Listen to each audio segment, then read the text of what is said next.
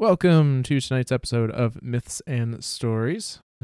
We have been going over the history of the Cabal in our previous episodes, and we're going to be continuing that series tonight with part 3. We're anticipating that this is going to be the third part of a 4-part series. Depending on how far we get tonight, we may have to adjust those expectations, but that's what we're thinking for now. So, Yay, expectations. Tonight's episode is a special episode, too, because I am doing this recording from my bedroom because my back is feeling like shit tonight. Yeah. So, yeah, if I sound a little different tonight, I apologize.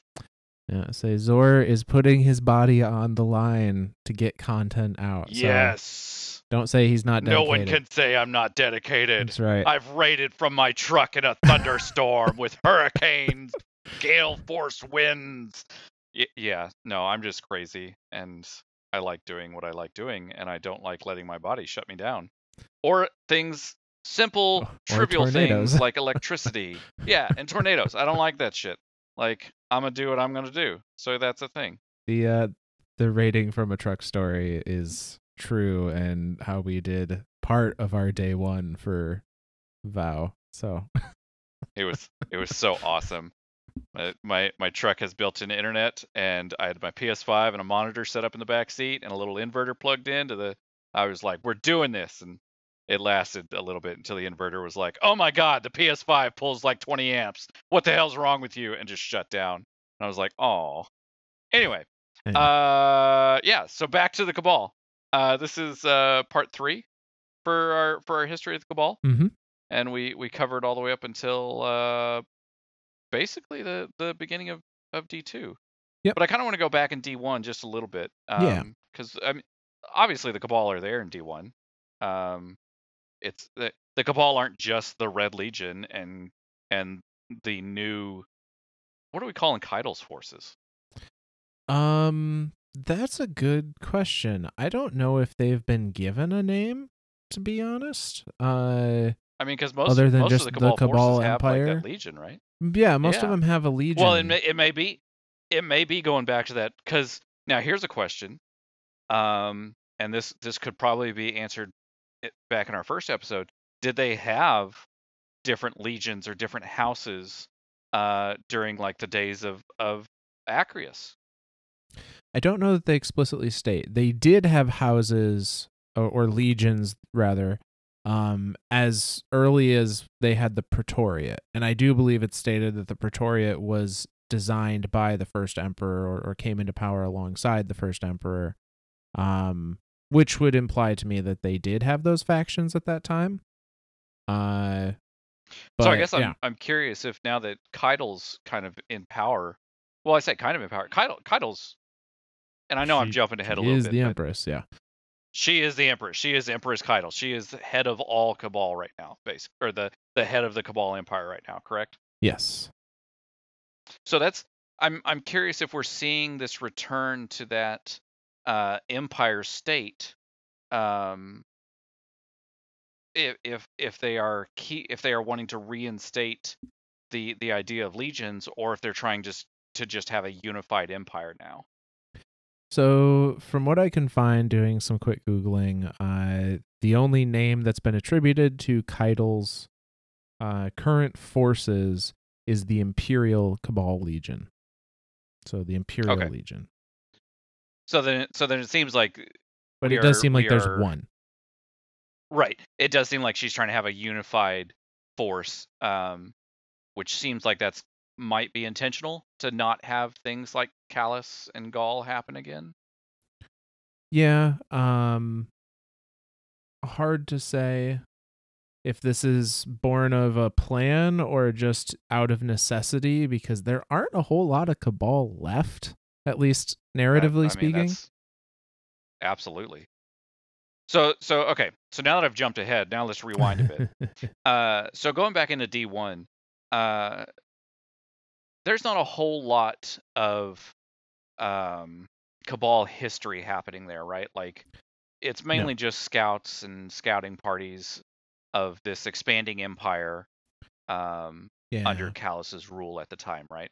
Under Gaul's rule at the time. Under Gaul's rule. Right, because Callus had been exiled on the Leviathan. That's right. Yeah. We talked about that last time. It is difficult to say how long ago that exile happened. But by nature of Just Callus, because we don't have a good time frame. Right. But by nature of Callus having the opportunity to drift in the Leviathan long enough to reach the quote unquote edge of the universe, and then do all of his little, exploration and shadow gathering after that, tells me that it's a pretty significant amount of time has gone by since that coup.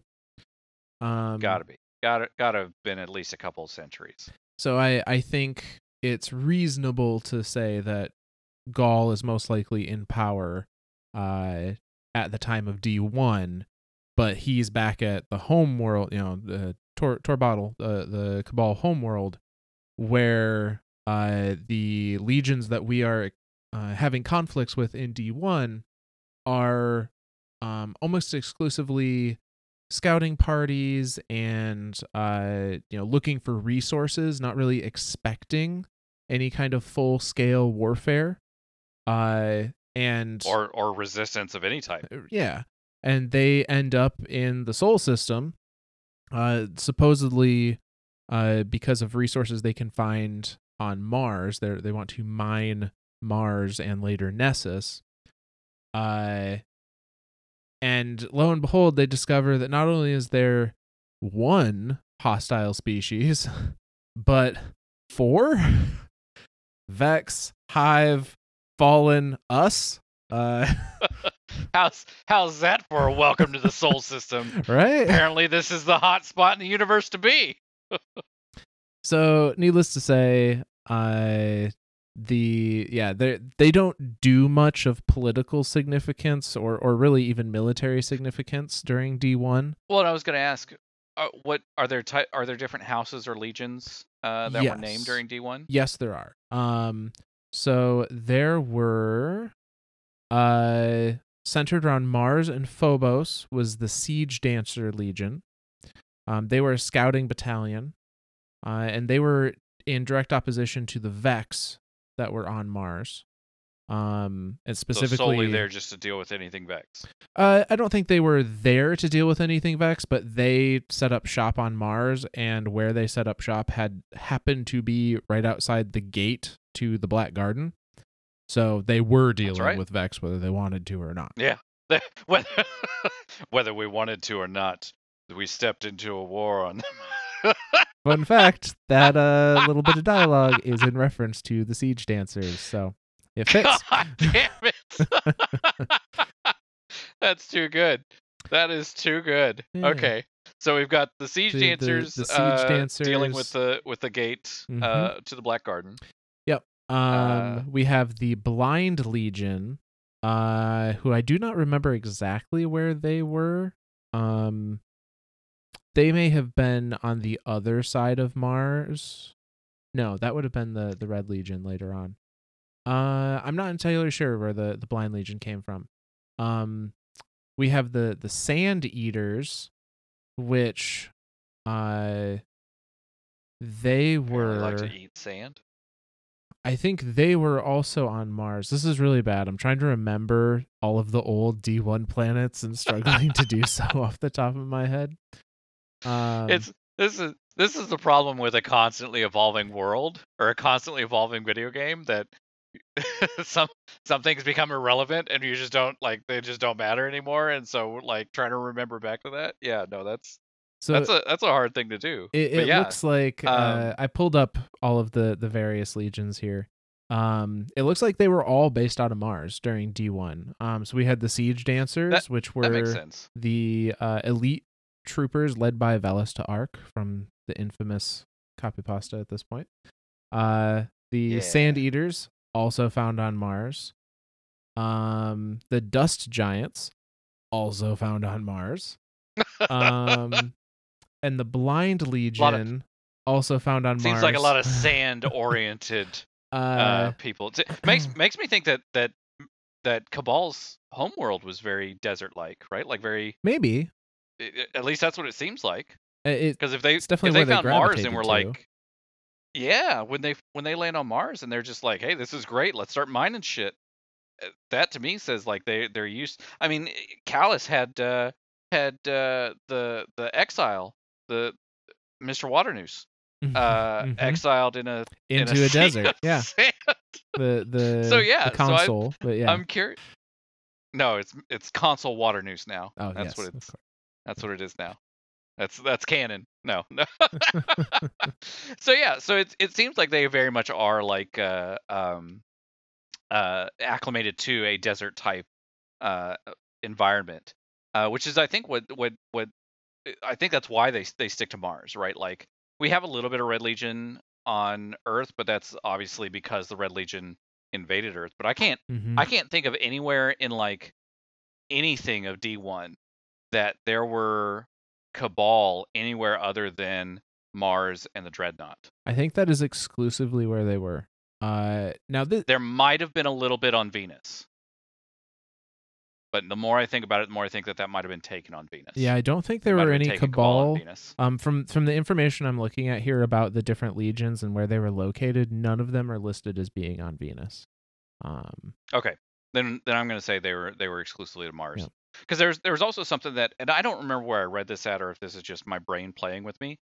Didn't the scions the scions that were present on Mars pull the moon of Mars, Phobos, closer to the planet? I don't know the lore card, but I do vaguely remember there being something about the Scions had. I don't know if it specifically said pulled it closer, but had altered the orbit of Phobos for unknown reasons. I think that's what it was. Altered the orbit. Yeah. That sounds more familiar. So yeah, and I didn't know if there was any type of significance of that either. Not that stated as far as I could. It didn't show up anywhere when I was doing research on it. I mean, if it was just a single lore card, other than just that one little one-off notice of it. So yeah, during D1 we had 4 primary legions. You had the Siege Dancers, which were the elite soldiers. You had the Sand Eaters, which were the most common. They were the large scout legion that was sent out alongside the Siege Dancers. Within the Sand Eaters were the Dust Giants, which is kind of a subdivision that was specifically the veterans of the Sand Eaters, those that had proven themselves exceptional in combat. And then the Blind Legion, which was the science and research group of the Cabal that were landed here. They were tasked specifically with incursions into Vex structures and research on that to see if any of it could be used for the betterment of the Cabal Empire. So those were the main ones. A Cabal that we were dealing scientist with. is a Cabal scientist is just a guy with a bigger gun. That's all it is, or a bigger drill. Or a bigger drill, yeah. Yeah, that's all it is. So we had various tussles with these different legions throughout the D1 campaign prior to Taken King, and most of them never amounted to more than a single strike. It was mostly just the city and the Vanguard didn't want this warring species to be able to get a foothold somewhere, so they would send the Guardian or other Guardians out to just kick them around a bit. Right, because at that point in time, Guardians were already dealing with Fallen. We'd been dealing with Fallen for years by that point. Mm-hmm. And the Vex. What did we really have a lot that we dealt with the Vex? We knew about the Vex because even as like Osiris knew about the Vex well before our Guardian. Well, because even around. we knew about the Vex back in the Golden Age with people like Maya Sundaresh and Clovis Bray. Like Vex have been here for a hot second, but they never really seemed like a threat. They weren't considered a very large threat at the time until essentially the Exo Stranger showed us, our player Guardian, that the Vex were a big deal and were going to cause a bunch of issues via the heart of the Black Garden. until that point, I think just because the Vex were doing things that weren't immediately antagonistic against the city, and a lot of the terraforming that they were doing wasn't obvious. A lot of stuff is happening inside the planet. Sure. So for the most part, I think the Vanguard just had better things to worry about, at least in their opinion, until I think you're right. discovered that there was more going on there. And the fact that the Vex do a lot of stuff inside a planet, that kind of like plays back into the Cabal, right? Like the Cabal are all, at least all the scouting parties that have been to the Sol system have all brought massive drills that are drilling into the planets, trying to get resources, and everywhere they've drilled, they just so happen to slam into a some Vex. sort of Vex construct or mind or whatever, right? Like they apparently they're like ground penetrating radar isn't very good. They're just like, screw it, good resource here, go mine here, and they go, okay, we go mine here now. The Cabal don't even bother with ground penetrating anything. I don't They're think just they like, do. we'll find shit when we drill into it. I think you're right. So, needless to say, so yeah, those were the main legions we were fighting in D1 until the Taken King happened. And we talked about this a little bit before, but just to recap, the Taken King campaign, mission number 1 is not us going to go fight Taken or go fight Oryx. It's actually us going to Phobos to deal with the Cabal that are starting to amass there. Yep. They are huge building up an army at Phobos with the intention of invading the city because they're done with the Guardians kicking them around the system at this point. I mean, we were and still are kind of a bunch of badasses. Mm-hmm. So, but when our Guardian gets there, we find the Cabal there either dead or already in combat with, at that point, unbeknownst to us, Taken. Which then keys off this whole, essentially Cabal are just forgotten about after that first mission. They're like, oh no, this big bad. We gotta deal with him instead. They really are. Like, it's because I remember that mission, like you spend the whole first almost half of it kind of like going through these spaces, and there's like little to no resistance at all. Like there's just no enemies, and you get to a certain point, and then Oryx shows himself. Like the Taken King shows up as a giant Taken King head, and then tons of Taken just start pouring in, and the entire last part of that mission is you running. Mm-hmm. It's literally like, get to your ship, get the hell out of there. We need to get away from this, and we need to figure out what the hell is going on here with the Taken stuff. Yeah. So when Taken King kicks off, the Cabal do not, the surviving Cabal, and they took huge losses. Blind Legion, 35% gone. Sand Eaters, 58% gone. Dust Giants, 39% gone. From a Taken King scannable in that first mission. So like huge swaths of their forces are just disappear. And so when we're fighting our way through the Dreadnought, the remaining Cabal actually reach out to the Cabal, high command, essentially. And the message they receive is capture or destroy the Dreadnought at all costs. And so that's a big deal for Cabal too. Yep. And so win or don't come home. There is no lose. What they do is all of these legions seem to come under one banner, and they call themselves the Skyburners. And the Skyburners are the ones then that drive one of their ships into the side of the Dreadnought as a way of opening a passage for Cabal troops to start flooding into the ship and, in their hope, either take it over or figure out how to destroy it. Ballsy move on these guys. A little bit.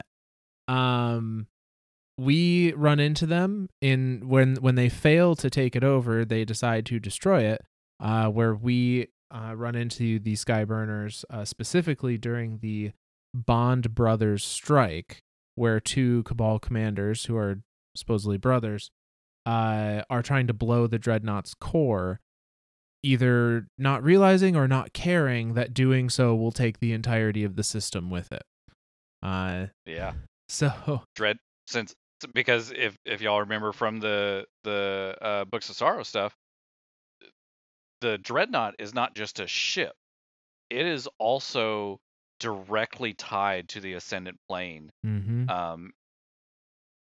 as well as Oryx's throne world. Like, he bonded it to that. I mean, so that's a lot of power in one spot. And if the Cabal were able to succeed there and just blow the thing up, like that, I mean, system ending is a very apt term there.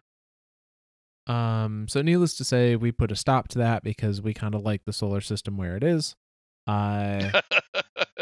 Which, for those of you that didn't get to play D1, absolutely phenomenal strike. Oh, I so hope they bring it back. Huge ass Cabal. Were they Colossus?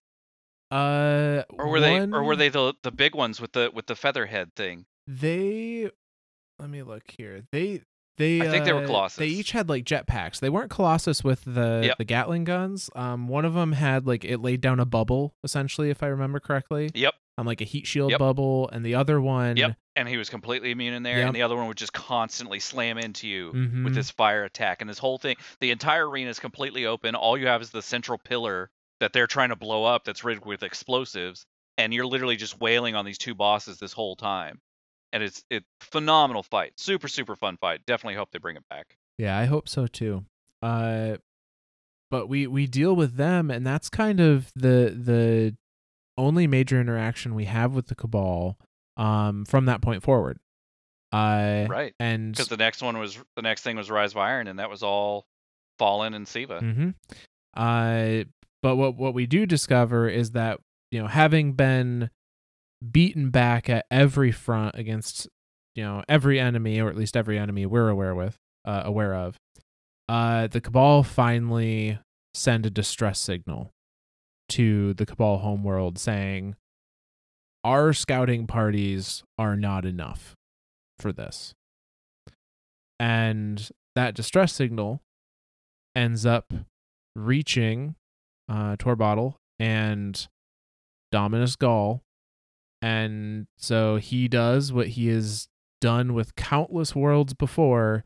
He mobilizes the Red Legion, which is the task force specifically designed for conquering and destroying worlds, which had prior never suffered a defeat. Man, what an army! Like that's a bunch. That's a hard act to follow, right? Like, we have never suffered a defeat.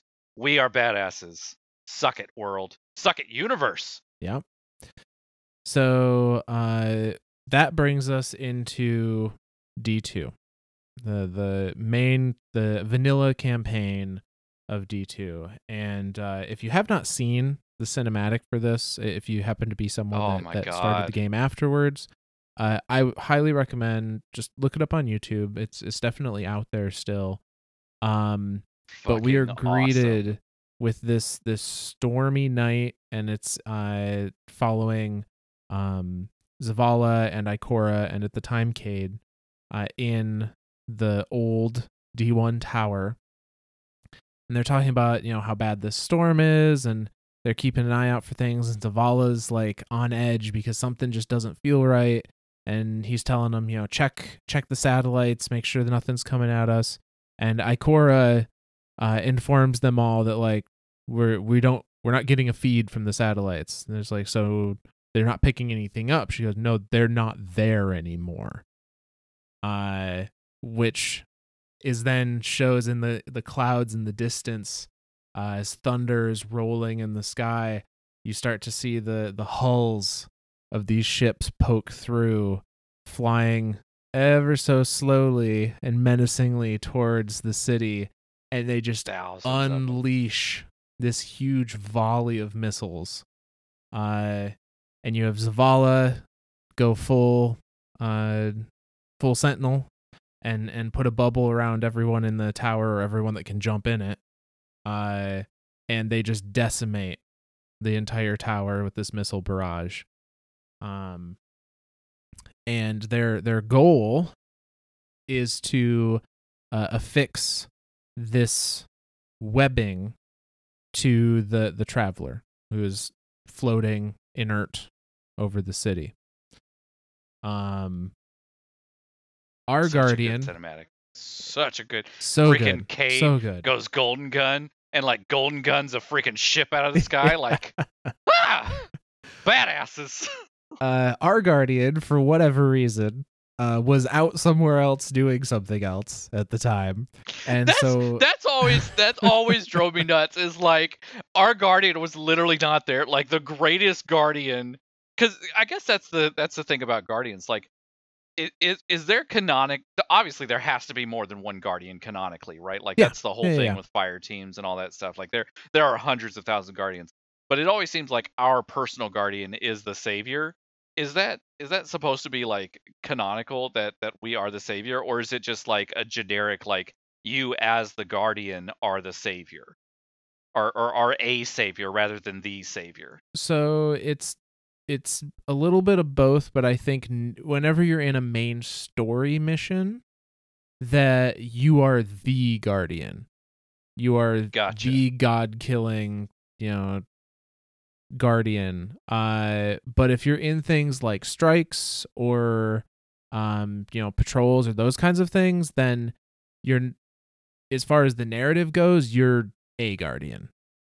You're just a guardian helping defend the city, basically. Yeah. So you kind of fill both roles, but anytime it's story related, you are the guardian, the big badass of the city.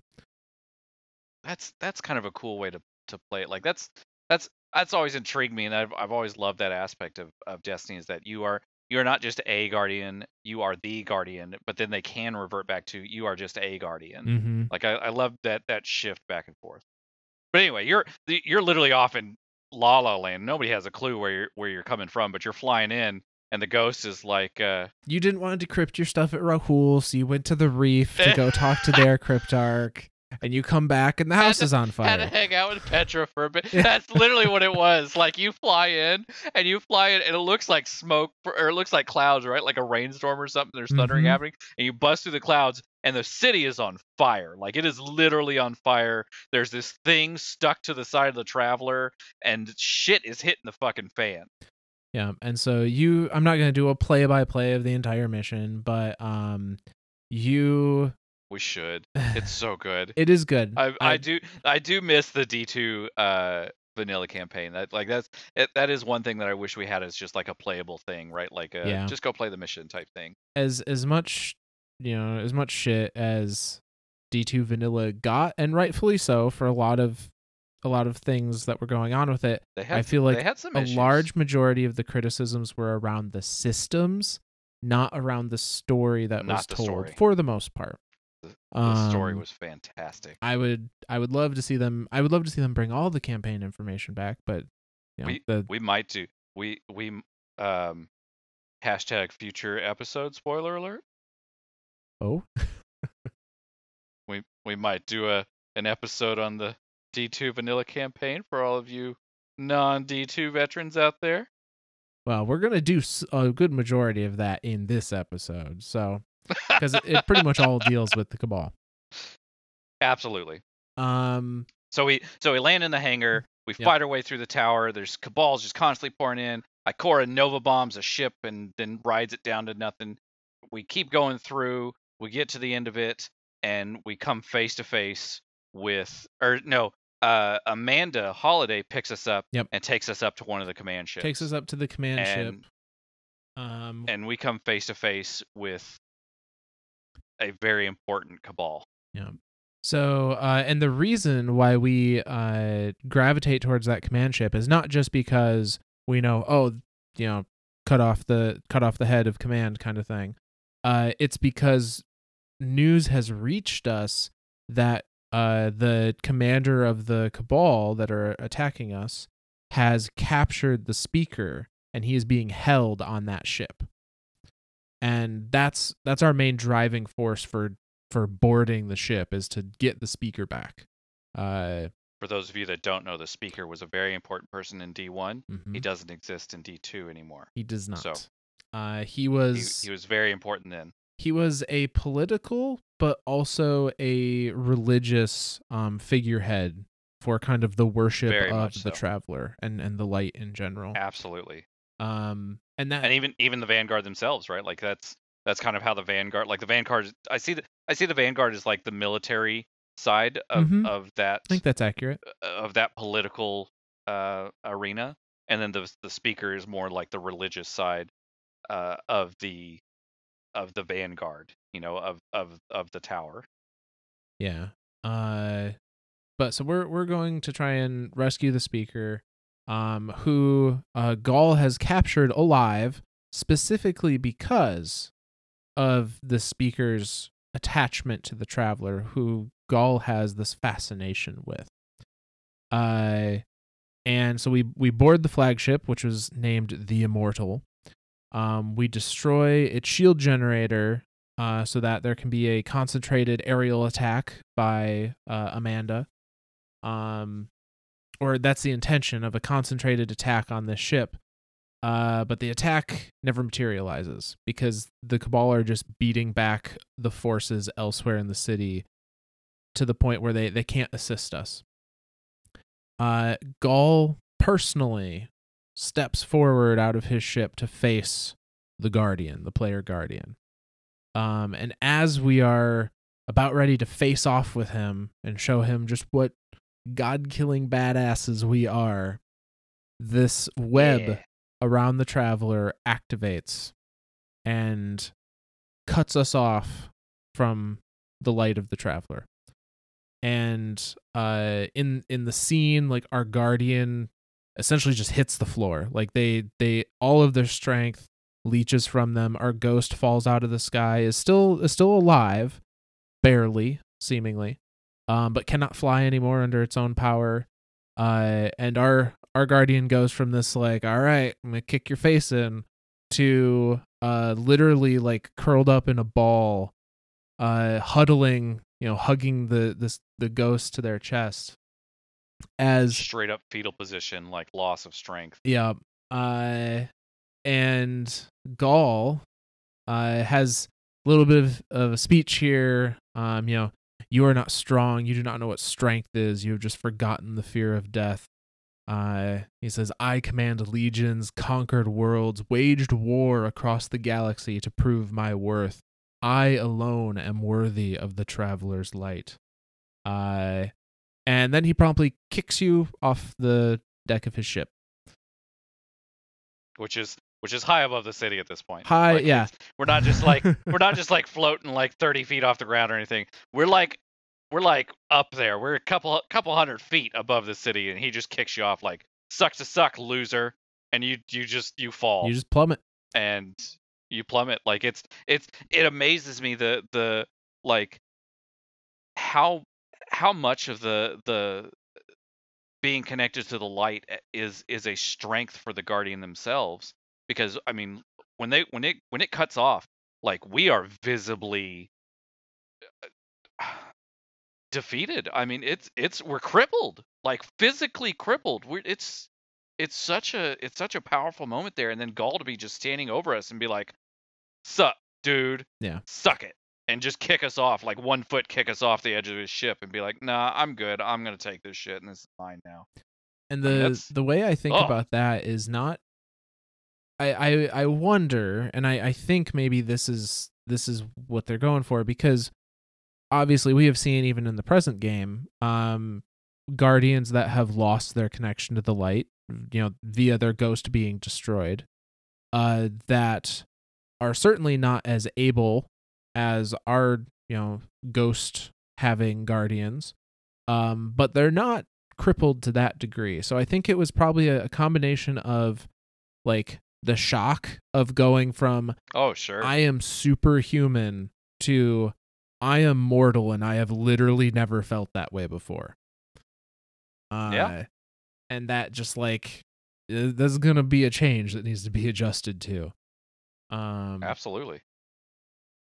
So it kicks us off the immortal. We plummet into the city below.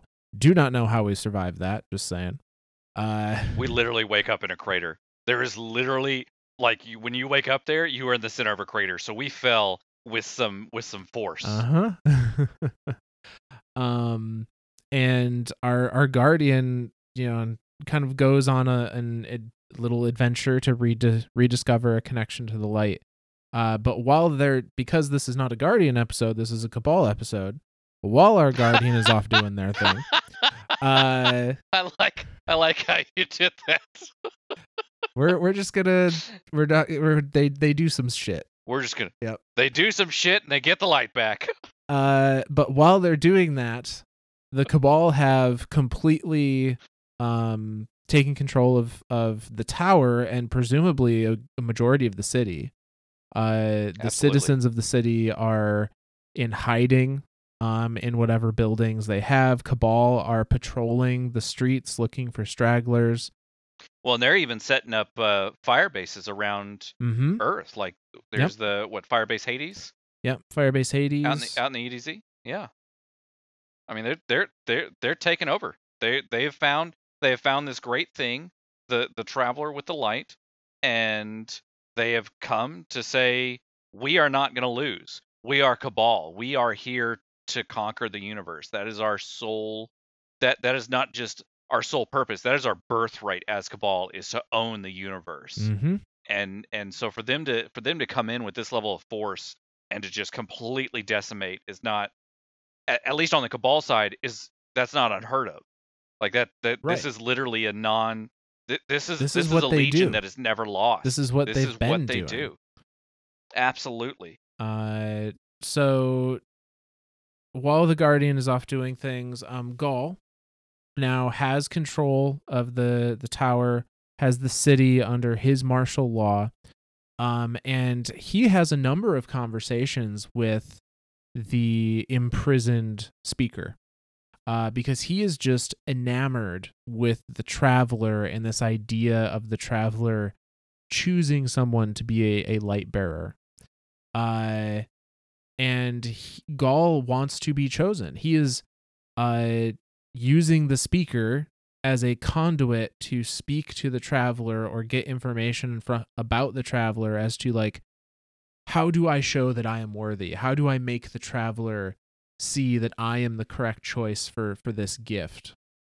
And this is where we see a bit of a divide between Gaul and the Consul, who has been, his closest advisor, as well as kind of the mastermind behind his rise to power in a lot of ways. And even to go as far as say as a father figure. Yeah, I would say so. Certainly raised him. Absolutely. And the Consul sees the Traveler purely as a machine, sees it as a tool to be used, and he tells Gaul, like, look, you have this light, this technology that can seal the light away.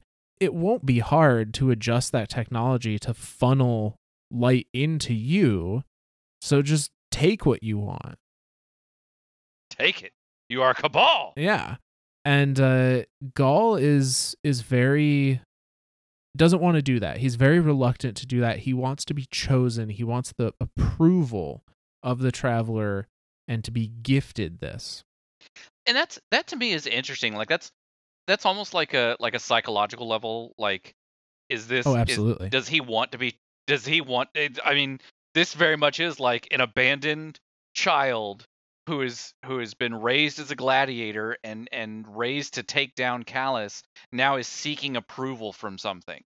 Like there's a lot of stuff to be said on a psychological level there. Oh, absolutely. And I think he sees the Traveler with a certain kind of divinity, a certain kind of reverence of, like, this is a god of the light, or at least that's the vibe I get from some of his dialogue. Absolutely. And he's looking for approval. He's looking for somebody in his life. Even the Consul has only ever seen Gaul as the means to their own end, for revenge, for power, for protection, whatever it may be. And Gaul as a tool, basically. Yeah. And Gaul is saying, no, there's this thing that in his eyes is universally the judge of who is good, of who is worthy. And I want that thing to validate me, to validate my existence. And that's an interesting thing too. Gaul even sees the light or the traveler as good, as just inherently good. And that was something that we talked about in our Light and Darkness saga. Mm-hmm. The light itself isn't inherent. It really is just a tool. But Gaul definitely sees it as, at least the traveler itself, as a god, as a all these guardians that have driven back all my scouts and defeated all these scouts and have just completely decimated my forces throughout the entire. I mean, and even the Taken, right? For the Taken to have done all that with the darkness. And so that's where it's like Gaul is seeing this as like, this is all powerful. I need to be chosen by this. Yep. I need to be seen because I am who I am. I need to be seen as the chosen one, basically. Yeah. Now, all that being said, that doesn't mean that Gaul doesn't recognize some military strategy here and want to make sure he has all of his bases covered. And in order to do that, he sets up his prized warship called the Almighty, and makes it, gets it in position and prone and ready to go so that it can destabilize the sun and force it into a supernova to just wipe the system out altogether if he deems that the best course of action. So he's got that prepped and ready to go. That's something we discover as we're going through the campaign, is that he's got this ship that is literally the places that he couldn't subjugate or couldn't bring into the Cabal. He just destroyed the entire system. He just wiped them out. It's not like he just didn't just blow up like one planet or kill a settlement. He literally destroys the sun, makes the sun go supernova to destroy the entire system, and then moves on to the next one. And it's referenced in the campaign that's something they've done more than once before. Like, that's pretty regular, a regular thing if they can't completely conquer a system. So he's got the Almighty. In addition to that, he starts dictating where some auxiliary forces will go. He sends some forces to the European Dead Zone to hunt the remaining, now mortal, most of them except us, Guardians, who were able to flee the city. He sends some to Io to mine the remaining energy from the Traveler there, because there's still a lot of the Traveler's light energy because it was in mid terraforming. Before it left. That's a potential source. He sees Io as a potential source of manufactured light. Yes. Yeah. He wants to try and see, can I pull the energy, the latent energy of the Traveler out of Io and put it into some usable form.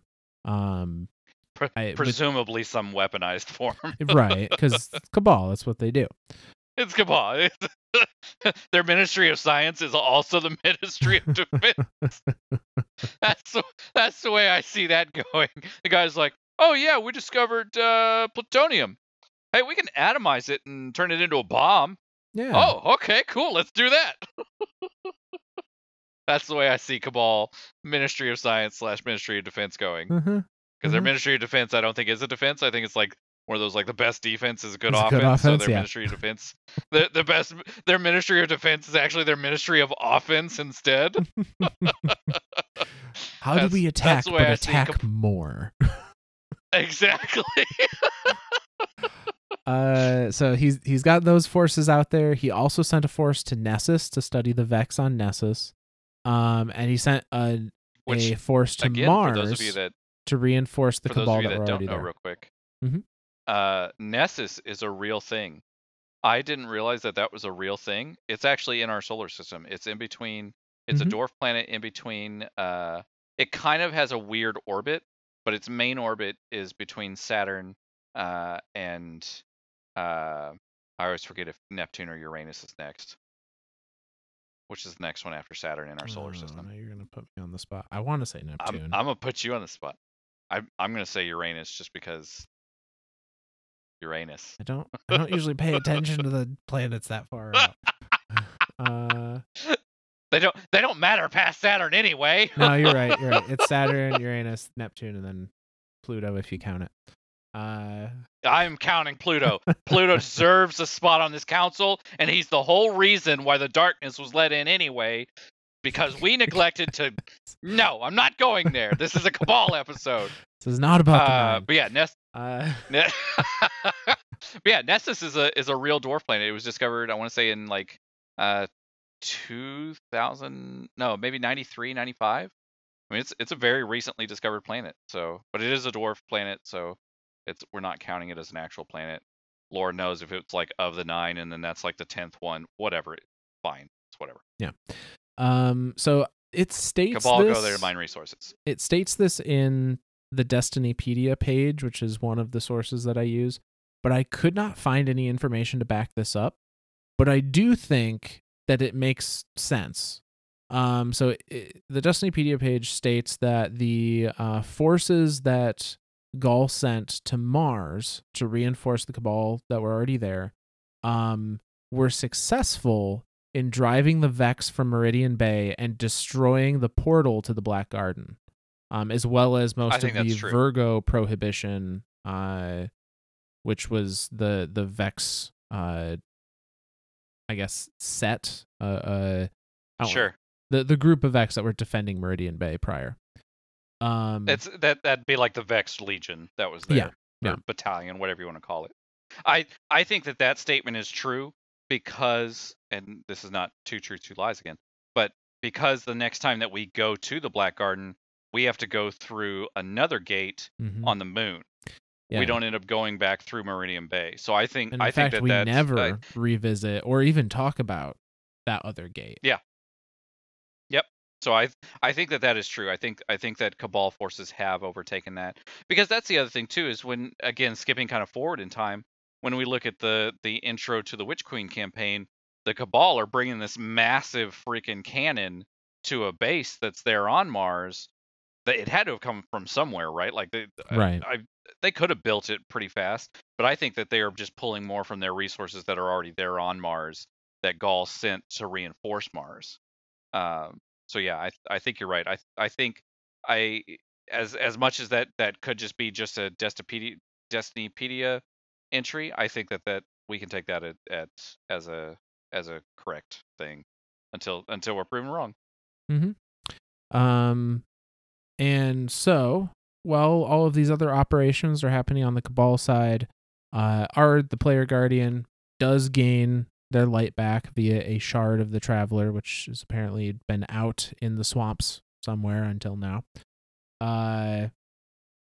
And they reform the Vanguard, who had been scattered in the wake of the attack on the tower.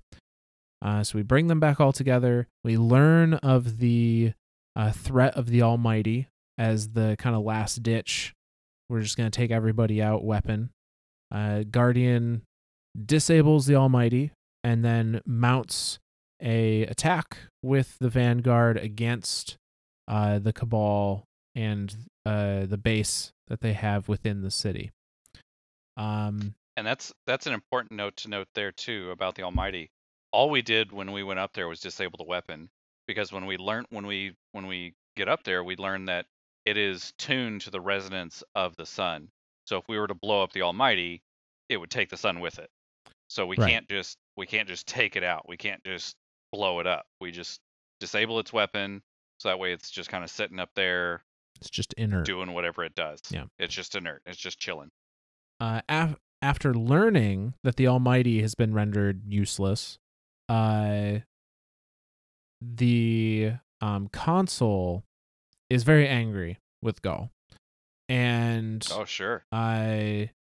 is telling Gaul, like, forget all of this stupid shit that you're trying to do. Just take the light. We have the technology to do it. You will be superpowered, and you can put a stop to all of this stuff that's now starting to come down around us. And he's Gaul is refusing to do so. He's remaining adamant. No, I need to be chosen. I need to prove that I am worthy. And so the consul kills the speaker. it's not very clear in the cinematic that it happens in. Right. But the consul kills the speaker as a means to force Gaul to have no other choice. Because Gaul sees the speaker as his one conduit. Right before, and right before he kills the speaker has a talk with Gaul about the light itself, and that's where that whole devotion, right?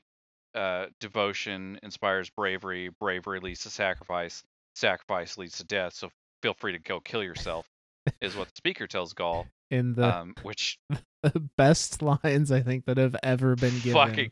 Fucking fantastic, right? Like, feel free to go kill yourself. Like, holy shit, where was this firepower? Where was this fire? Yeah, but that kind of turns Gaul inward. Like, he's like, okay, I that kind of gives Gaul that idea of, okay, I need to find, am I not devoted enough? Am I not brave enough? Do I not inspire enough? Like, I think that little speech there that the speaker gives Gaul is very much an inspiring moment for Gaul. And then later on, like I think almost in the same scene, I think, or maybe it was the next scene. I think it's the next scene. But the speaker says something very important. And that's that he talks for the traveler. He never said he spoke to the traveler. And that's kind of like it. That's where we see the true nature of the speaker as very much a religious figurehead. Yeah, he is not literally to try to guide. He's not talking to this right. Like, they don't have deep conversations over Earl Grey tea on the weekends type thing. he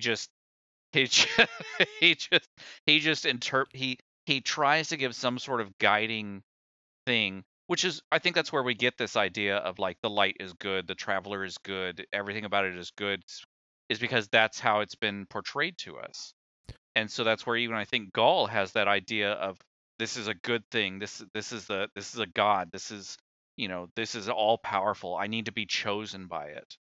And he very much gets very pissed at Consul Waternoose after Waternoose kills the speaker. Yeah, so the consul murders the speaker, giving Gaul no choice but to take the light, by removing his conduit of understanding what the traveler is looking for. And Gaul recognizes that he no longer has any other options, but he decides that the consul also is not worthy of continuing to live. So Gaul kills the consul, boom, and then goes forth to his confrontation with the Guardian, our Guardian, who is fighting their way up to him. So here's a quick question back to our previous episode. Remember when we talked about the what do we call them? The downfall of Callus, right? Like, all the different members were given co-conspirators. Yeah, they were all. It was all foretold that they would die in certain ways and whatever. Was the consul's way of death ever told there? So the consul, yes. So Callus says, the vile consul must die. I sentence him to death by his own weapons. Boom! And he literally built Gaul from the ground up, and his own weapon killed him. And I think that is actually a really good point. So I'm gonna read, or paraphrase a little bit. The consul has some dialogue with Gaul after killing the speaker and before being killed by Gaul. So Gaul says something to the effect of, I must be chosen, I must prove my worth. The consul kills the speaker and then is yelling at Gaul, and says, you have already been chosen, not by the traveler, but by me, the day I found you as an orphan and raised you to be the warrior who would deliver our people the promise of vengeance. And I think the console trying to say, no, I was the one that chose you. I am the one that decides your worth. Kind of is part of what made Gaul finally snap against him, because Gaul has been looking for 100% something think so. to choose him as a, like, you are your existence is validated as something that makes the universe better.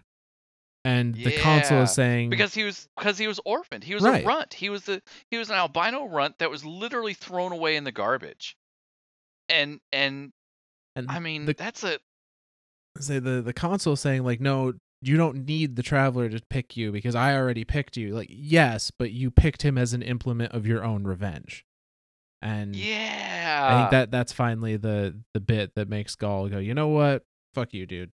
And snap his neck. Yeah.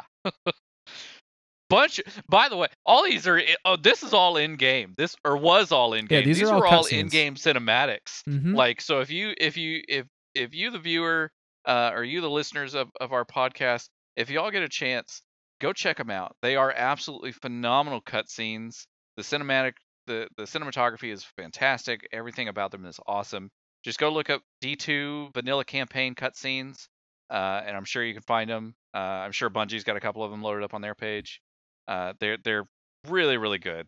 Really, really fantastic scene. Yeah, absolutely.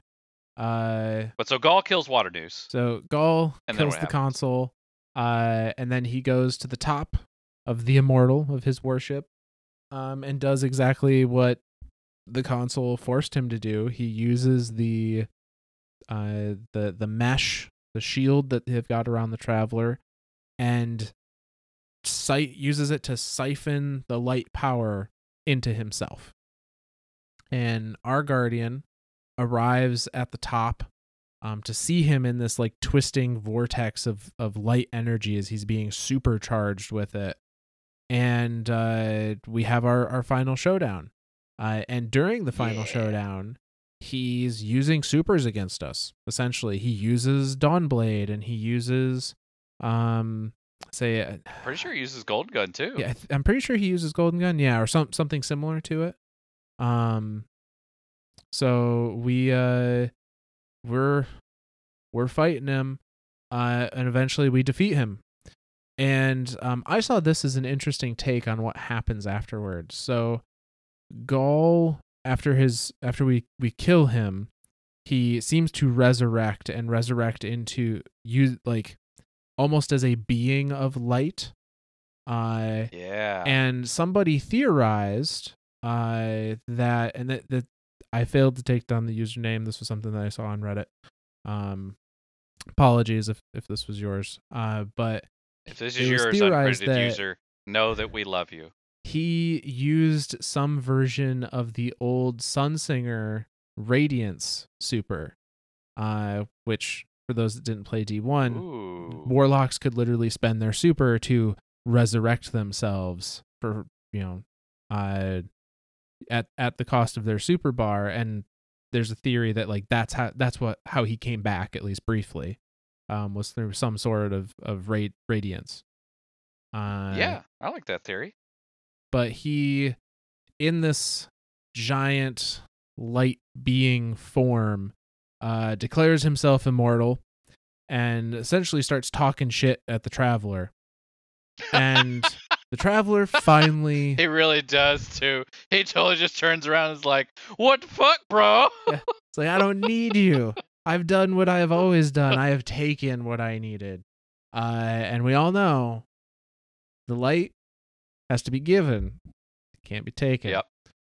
Cannot be taken. And the traveler wakes up and does the first and only thing it has ever done since the Destiny games came out.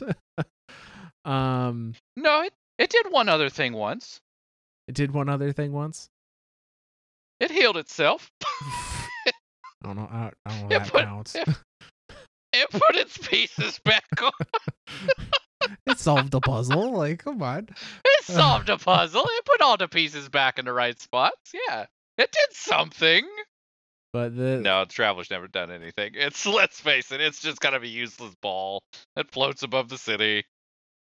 But it hears some smack coming from Gaul, who has stolen the light, who has taken the light, in a way that Savathun never did. And maybe that's why the Traveler never specifically stepped in, because its light was given, not taken, and that's its one rule. Yep. Absolutely.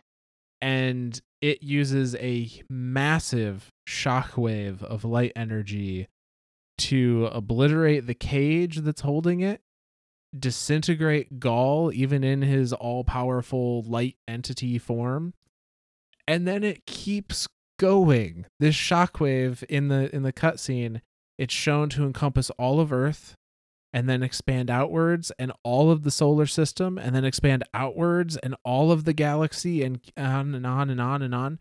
And perhaps the entire universe was hit with this wave, this light wave. Boom. And that is the moment that the darkness, or the witness, was keyed into the fact that the Traveler was still alive. And I think it's a two-part thing, right? Like, I think that's one part of it, right? Like, because at the very end of it, like, that was the big, like, bump bump bump bump bump bump moment, right? Like, it shows the light expanding through the universe, and it washes over these pyramid ships, because the collapse has already happened once. Like, the witness was convinced that it had ended whatever meddling the light the we're saying this because we have no other, again, until we're proven wrong, this is what we're going with, that the gardener, or the Traveler, was defeated there during the collapse. And so the witness would just, like, he was like, all right, he's defeated, I can go dormant, the universe is just going to end its way, the garden is going to the garden is just going to play itself out, and the Vex are going to become the final shape, and they're going to end the universe, and we're all good. So at that point in time, the witness had, or before all of this, like at the time of the collapse, the witness had convinced he had won. But then this light comes over and washes over these pyramid ships, and now the witness is like, well, shit, I've seen that power before. I need to go deal with it. But I think at the same time, since it does wash that far out, it washes over another ship, the Leviathan. And that's what keys the... Well, so yes, you're probably correct. By nature of it going everywhere, I'm sure it hit the Leviathan at some point. The Leviathan was already headed to Sol, though, prior to this. And why was that? Because from our last episode, Callus was tracking Gaul to take revenge on Gaul. And he stated in his letter to Gaul, like, I know you're going to the Sol system. I'll see you there, essentially. Gotcha. So he was already set on his course before the death of Gaul and the light explosion. I'm curious if the light explosion physically did anything to, because the light is a paracausal ability. Like, it is a paracausal power. I'm curious if it did something on a paracausal level to the Leviathan and everything on the Leviathan. It just, I mean, did it do something to him? Do we know if it did anything to him? I mean, if it did, there's no record of any changes happening. That's kind of mind blowing. Because, like, I mean, this is paracausal power just washed over everyone, and they're like, oh, that was weird, and they just continue on their path. Like, that's. I mean, yeah. I don't know what else. Like, what else would they do? You know, I mean, you got a point. Yeah, like, this thing just washed over him as a shockwave. Like, they don't really have anything else to do other than, oh, that was weird, and just continue on. And technically speaking, it's happened at least once before with the origins of the Awoken, which will be a future episode. We like the light wave happens, and it connects with a dark wave essentially. But that's way out in the edges of our solar system where the Exodus Green was. So presumably that light wave went through all of the planets prior to that and all of the human civilians on those planets. You know, and they and everyone just fine. went, huh, That was weird. Well, they were already having a bad day at that point, so. I guess you're right. Like, up until this point, like, the Cabal have been ravaging through the entire solar system, just fucking shit up left and right. And then this wave washes over, and everyone's like, huh, I guess I'll go back to fighting Cabal like I was doing yesterday. Yeah, no, absolutely. Another, like, an interesting thing to think about with that, though, is if it did go universe-wide, what about other sentient species in other galaxies that had nothing to do with the light or dark up till this point? Just random fucking Joe Blow fucking alien go, what the fuck was that? I've never seen that kind of weather before. And Joe Blow alien's wife is like, I don't know, but get back to fucking plowing the field, you little shit. You know, that's exactly what happened out there too. Like, that's Yep. But oh so my god. Gaul is defeated, and shortly thereafter, 100% defeated. Shortly thereafter, the ship of the Leviathan shows up in our solar system. Near Nessus. Near Nessus, within orbit of Nessus. And it immediately sets to work on reclaiming the Cabal Empire. So the Red Legion, who is leaderless at this point, is just spread throughout the solar system with, only a very loose chain of command, however high it happened to go in, that particular unit's planet. Very broken chain of command. I mean, they're not talking to each other. Fractured. They don't have anywhere to turn to anymore. It's just purely survival at this point. Yep. And now, out of the blue, comes Callus, who is bringing forth, saying, I will forgive you. You can join and become part of my new empire, and his new legion, which he simply calls the Loyalists, the Loyalist Legion. And a lot of them jump at the opportunity because, that's better than where they were at. And although Callus was, taken out in a coup, it's implied that he wasn't completely hated. Like, that was the whole reason they had to exile him instead of killing him outright, was because he was well received as emperor, and they thought that killing him would cause an uproar.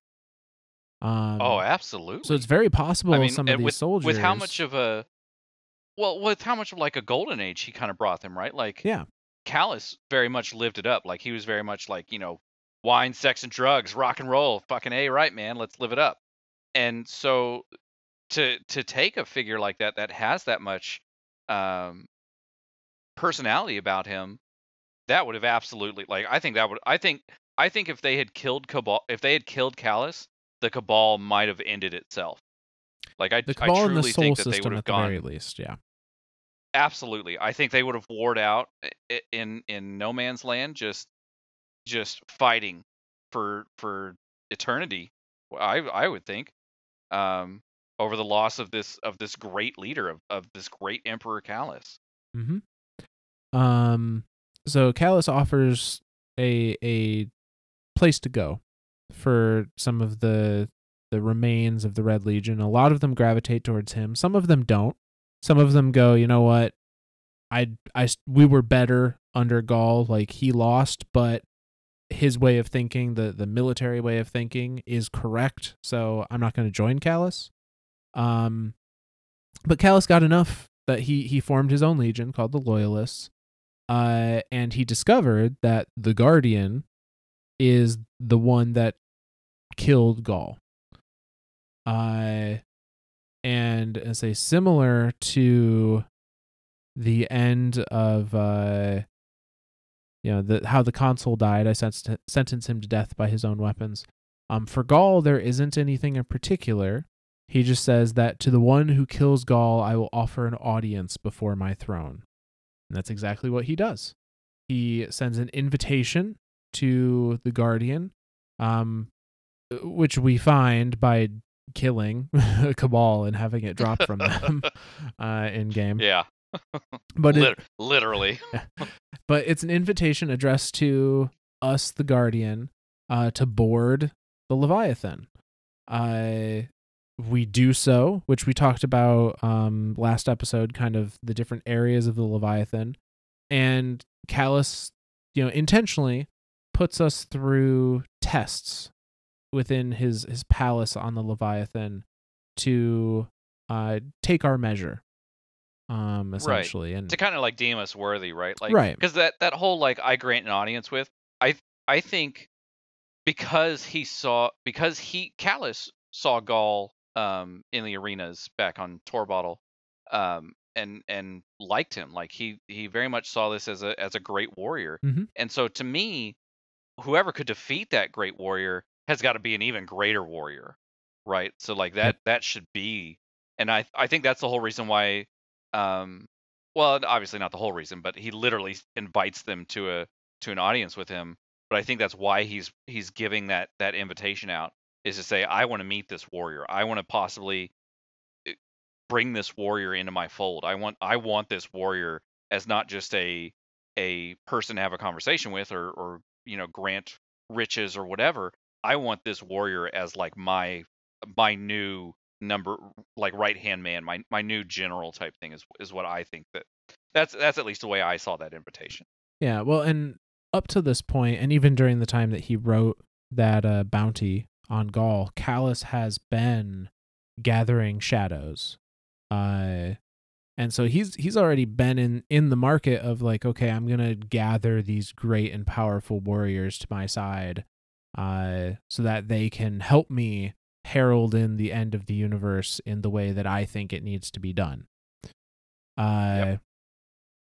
And so we go through the Leviathan raid, and which culminates in a showdown with Callus, or at least who we think is Callus, and then as you complete the encounter, turns out to be a robot that's just made to look like him, or look like how we believe he did look at one point in time. And he's like, hey, good job. You beat everything I put in front of you. You've proven you're strong. Here, have some rewards. And you are worthy of being by my side at the end if you so choose. And is there any reason at all, like this that is the one thing that's always confused the piss out of me out of the original Leviathan. Why was there a robot Callus? So there is a reason. We get what that reason is when we talk about the Glycon. Okay, then. But it's essentially, not to spoil too much of the Glycon, but it is that Callus is no longer in a physically fit state to do much of anything, let alone fight six guardians, despite his claims of power. It's not just that. I think it's also he's been doing things to himself, to make himself closer to the dark, or closer to whatever he saw at the end of the universe, which we theorize is the witness. Sounds like a lot of naughty things. Sure. Okay. Experiment. No, that's even worse. Nope. Just end it there. End it there. We were there, and then we left. Yep. So after our initial proving through the Leviathan, we then have a bit of an additional opportunity to show our power when the Leviathan ends up gobbling up a chunk of Nessus that happened to contain an Axis mind by the name of Argos. Oopsies. And we're talking like big mind, like bigger than Quoria. Oh yes. Mind. Like this guy is freaking huge. We're talking like end of the universe mind. Like this is a huge mind that the Leviathan gobbled up in the process of eating Nessus. And it's a mind that it is stated that if it's not dealt with, like it could potentially cause either the destruction or downfall of the Leviathan, or at the very least would stop it from functioning. So I mean, if there's anything Vex are, they're freaking resilient and they are freaking. They have one thing. They literally are governed by one thought: survive, or not even survive, exist. Yep. And that existence comes from eternal propagation. And so Callus takes the opportunity to say, like, hey, Guardian, I got a problem. If you fix it for me, I'll give you some good stuff, because he knows that's what drives us. Grow fat with strength. If there's anything that drives a Guardian, it's more freaking loot. Yep. Say, look no further than a good loot weekend for trials to see how true that is. Shit, you're not wrong. You know what? You are not wrong. So, but during, as you complete the removal of the mind, the Axis mind, which this was all in a raid layer called Eater of Worlds, Callus gives this dialogue. If you seek the means to live to your potential, I can guide you to it. There is power in the universe far beyond your feeble light. I leave you with those words and these parting gifts. Take them and grow fat from strength. The parting gifts being the loot at the end. So he's already toting the I've found the darkness. Yeah. He's already saying, like, yeah, your light is cute, but I know so much grander, so much stronger things that exist, and I'll share them with you if you just, bow your head, solve my problems, say that you're that I own you. Yeah. Yeah.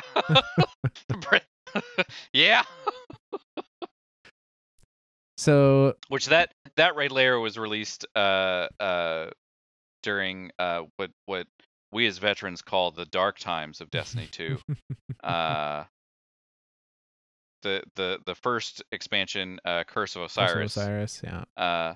Which, okay, I'm going to tangent just for a second here.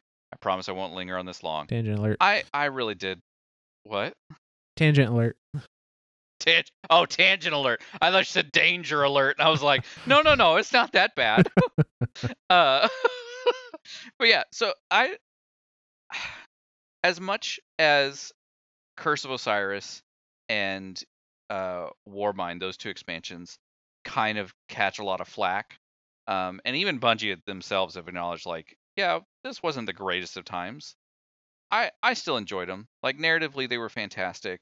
I really did like the whole weekly thing of the building the different weapons during Curse of Osiris, where like it was like what was it, like King Queen Jack or Jack 3 or whatever, and all these really cool weapons that you could build. That was on a weekly rotating thing that they, if you had done 3, 5, and 10, you now get access to 7, 8, and 1 or something like that. And then as you do those, you get more access. And if it was a really neat way of creating a come back and play each week game cycle loop. But yeah, I think a lot of people missed out on that portion of Destiny because it was it was kind of hastily put together, I feel like.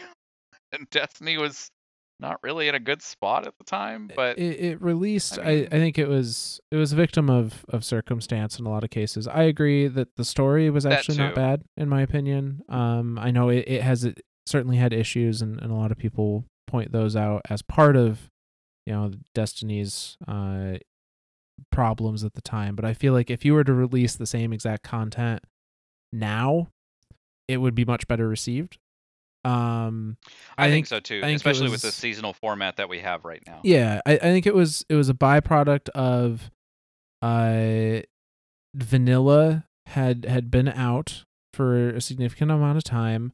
Some of the luster had worn off at that point, and people were like, I really don't like the double primary thing, and it just feels really stale, and I don't really have reasons to go get guns because guns did not have random rolls then. Once you got one, it was it.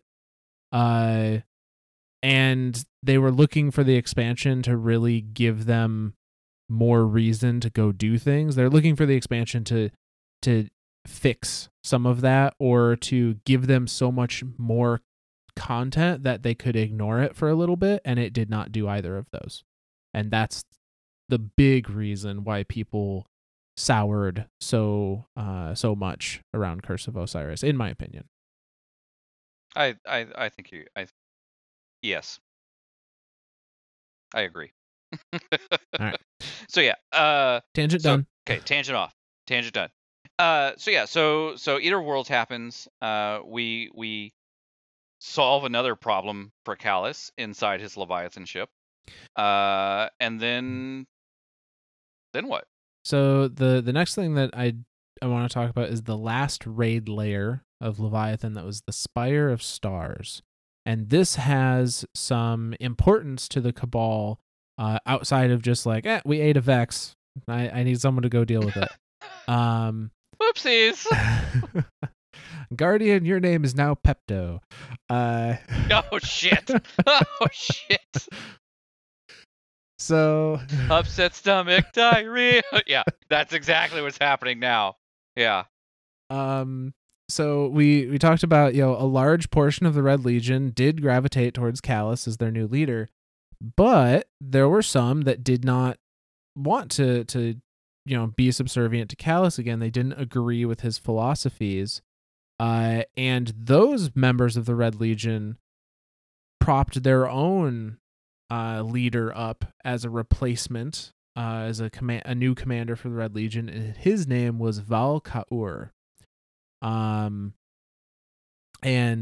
now what's the significance of Val? Because I that's one thing that I know is pretty common amongst the Cabal. We know we have things like Baron and Primus and what's another one? I can't think of another one now. Yeah, so let's see here. But like there's like Val Tarok, Val Nisha, Val whatever. Like is there some significance of being named Val apostrophe something? Is that like a yes. So a general, that is a rank. Okay. So Val is the second lowest in command in the Cabal legions and serves as a captain to a Cabal unit. Is typically a bodyguard for a Valis.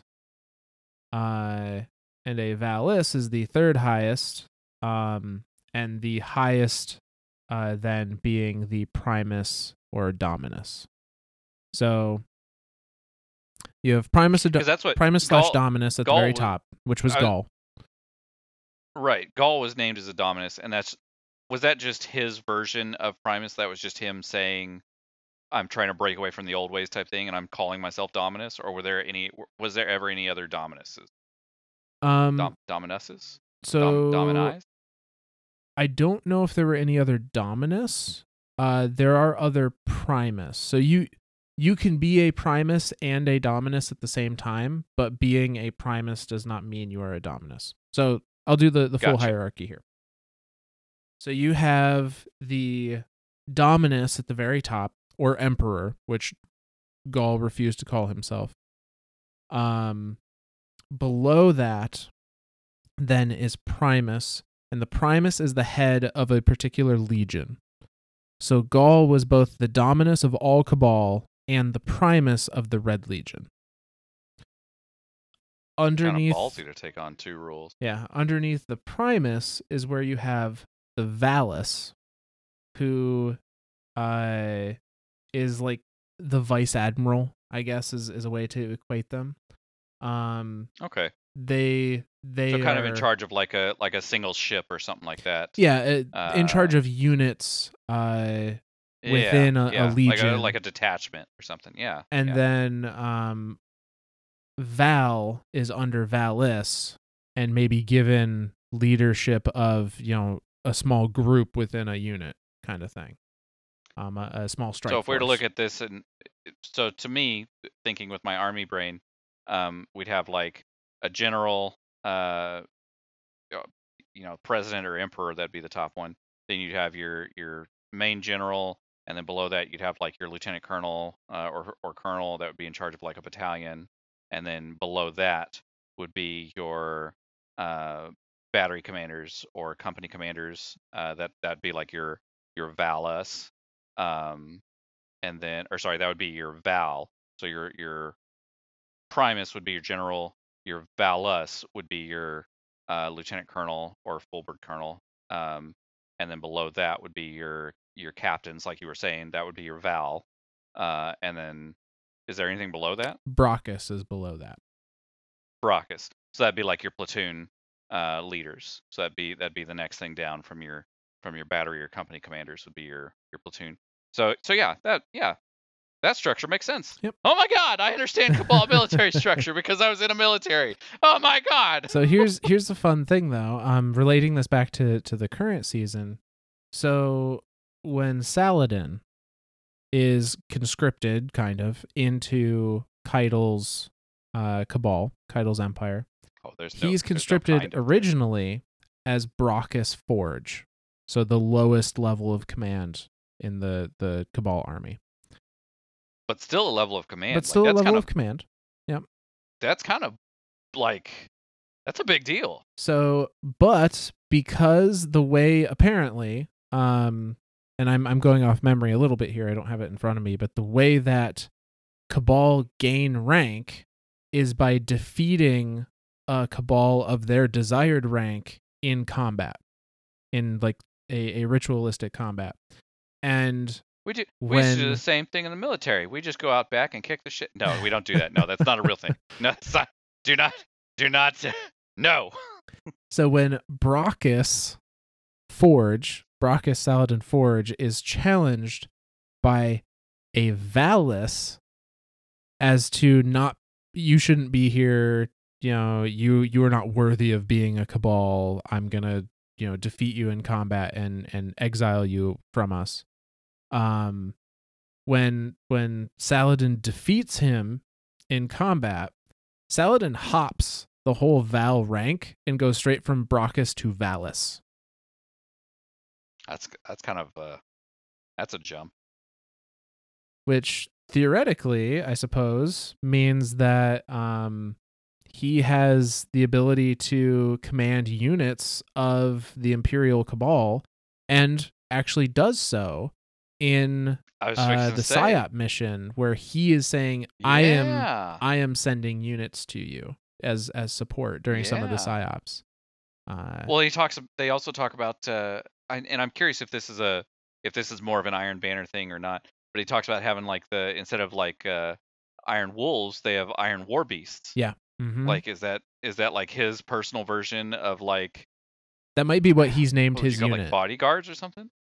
I'm curious if that's what it is. Like, he's just anyone that takes on that Iron Banner philosophy, and because Keidel even mentions, that they've taken their own form of Iron Banner, mm-hmm. which I hope to God we get to see next season, which would be super awesome if we have like Cabal Banner or Iron Cabal Banner or whatever. Anyway, it would be cool, but I'm not gonna hold my breath. Right.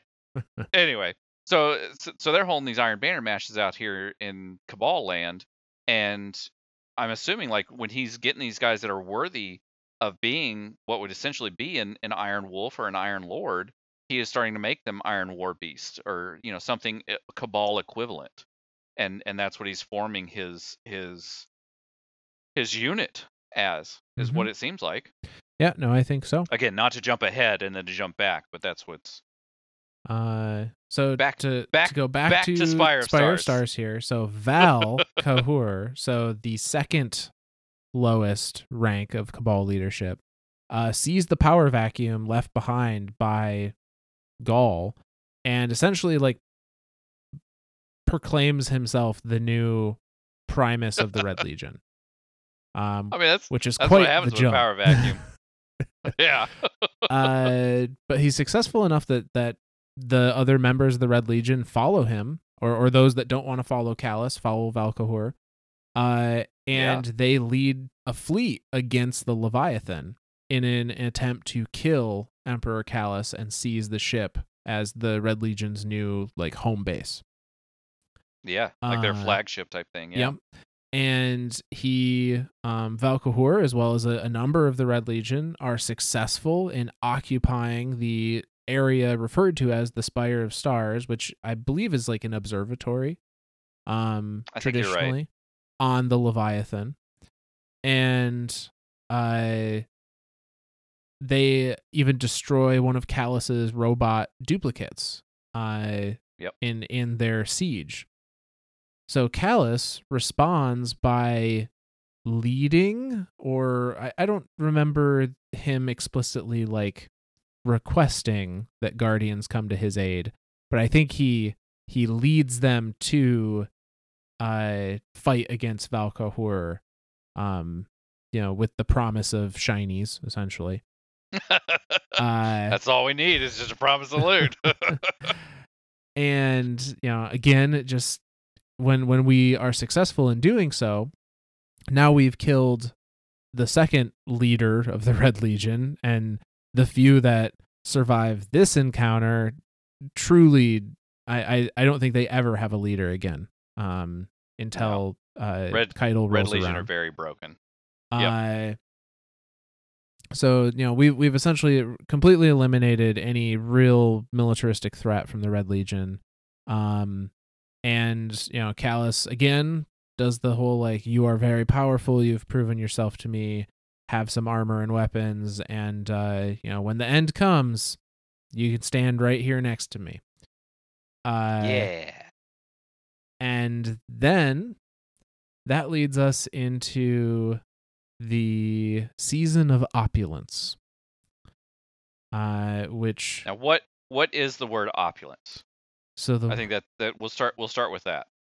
So the definition of opulence, I think, is going to be a good place to start, and it literally means great wealth or luxuriousness, which is what Callus is all about.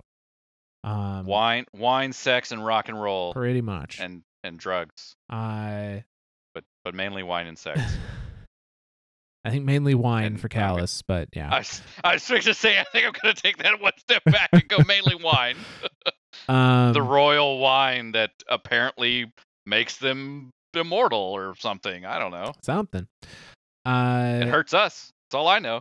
So Callus opens up the menagerie as a means for guardians to continue to hone their abilities. And the Cabal in the menagerie are of Callus's loyalists legion. Like these are not enemy Cabal to Callus that we're getting rid of for him.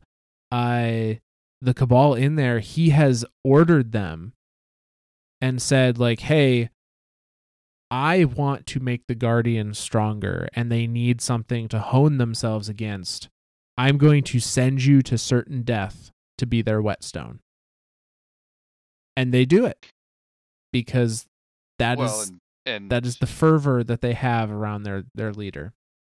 And again, just for those of you that weren't there for the season of Opulence, there was an activity called the Menagerie.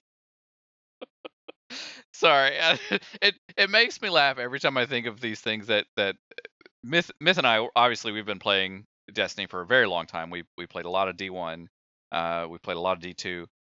It's funny when we start mentioning these things that just don't exist. That and even some of our viewers have said, hey, I just started playing Destiny just before Witch Queen started and found you guys, and this is a great way to catch up on lore. So for those of you that weren't able to experience some of this stuff, I really hope they bring some of this stuff back. Like it's go look up some videos of it. Try to get some type of experience of it, because it really was a lot of fun. It was a 6-man activity that Callus literally gives you this cup, right? Like he gifts it to you. Yep. And you gather little gemstones and you put gemstones in it in a certain way, and when you got to the end of it, you got loot. And it was actually really fun to just go through, and you could get different roles, you could get different guns with different roles, and there was this whole like, hey, if you did this is your first rune, this is your second rune, this is your third rune, you'll get this type of gear or this type of armor or this type of gun or this type of whatever. Really, really fun little matchmade activity that also had a heroic version of it that was absolutely amazing. Fun activity. But it has a like as far as lore wise, the menagerie had a purpose. Yes. And it wasn't just Cabal that were in the menagerie that we were fighting. Callus had scooped up, usually by force, any of the races that were in the solar system. We fought the Vex in there. We fought the Hive in there. I don't know that we fought the Fallen. I don't remember there being a Fallen section. I don't now remember that I being think the about Fallen. it. Because I'm trying to think of like the final bosses in there. There was the two. There were two Vex. Or two because you had what was the third one? the Mind and the And the Minotaur, and the giant Minotaur, Minotaur with yeah. the waves. What the hell was the third one? The Ogre. It was the Ogre. So Hive. That's it. Yeah. That's it. There was so I think it was just Vex it. and Hive primarily, with Cabal mixed in there. So yeah, he had built these challenges for us to make us stronger, was the whole purpose, because he saw that as making grow fat with strength. His own future tools stronger. Yep. And he put those tools to good use with the final raid of the Leviathan location, which was called the Crown of Sorrow. And the Crown of Sorrow has a very interesting history around it, that I'm going to actually do some... We've been more paraphrasing and more, stating from our own gameplay experiences. Crown of Sorrow has a lot of lore cards around it that I want to read because I think they're important. Absolutely. Because Crown of Sorrow was not just the name of a raid, it's the name of a very, very important item. Yes. Yeah. The Crown of Sorrow was a literal crown, or I guess helmet is a better term for it. And we get to learn where it came from and what it did and why it was important. So to start with that, I'm going to read off the Shadow's Greaves, which were the Crown of Sorrow Titan leg armor from the raid. And this is from Callus's point of view, and he says this. We found the Crown of Sorrow on a stray war moon. The Scions guessed that the ritual texts surrounding it claimed it was crafted in imitation of the Taken King's power to compel will.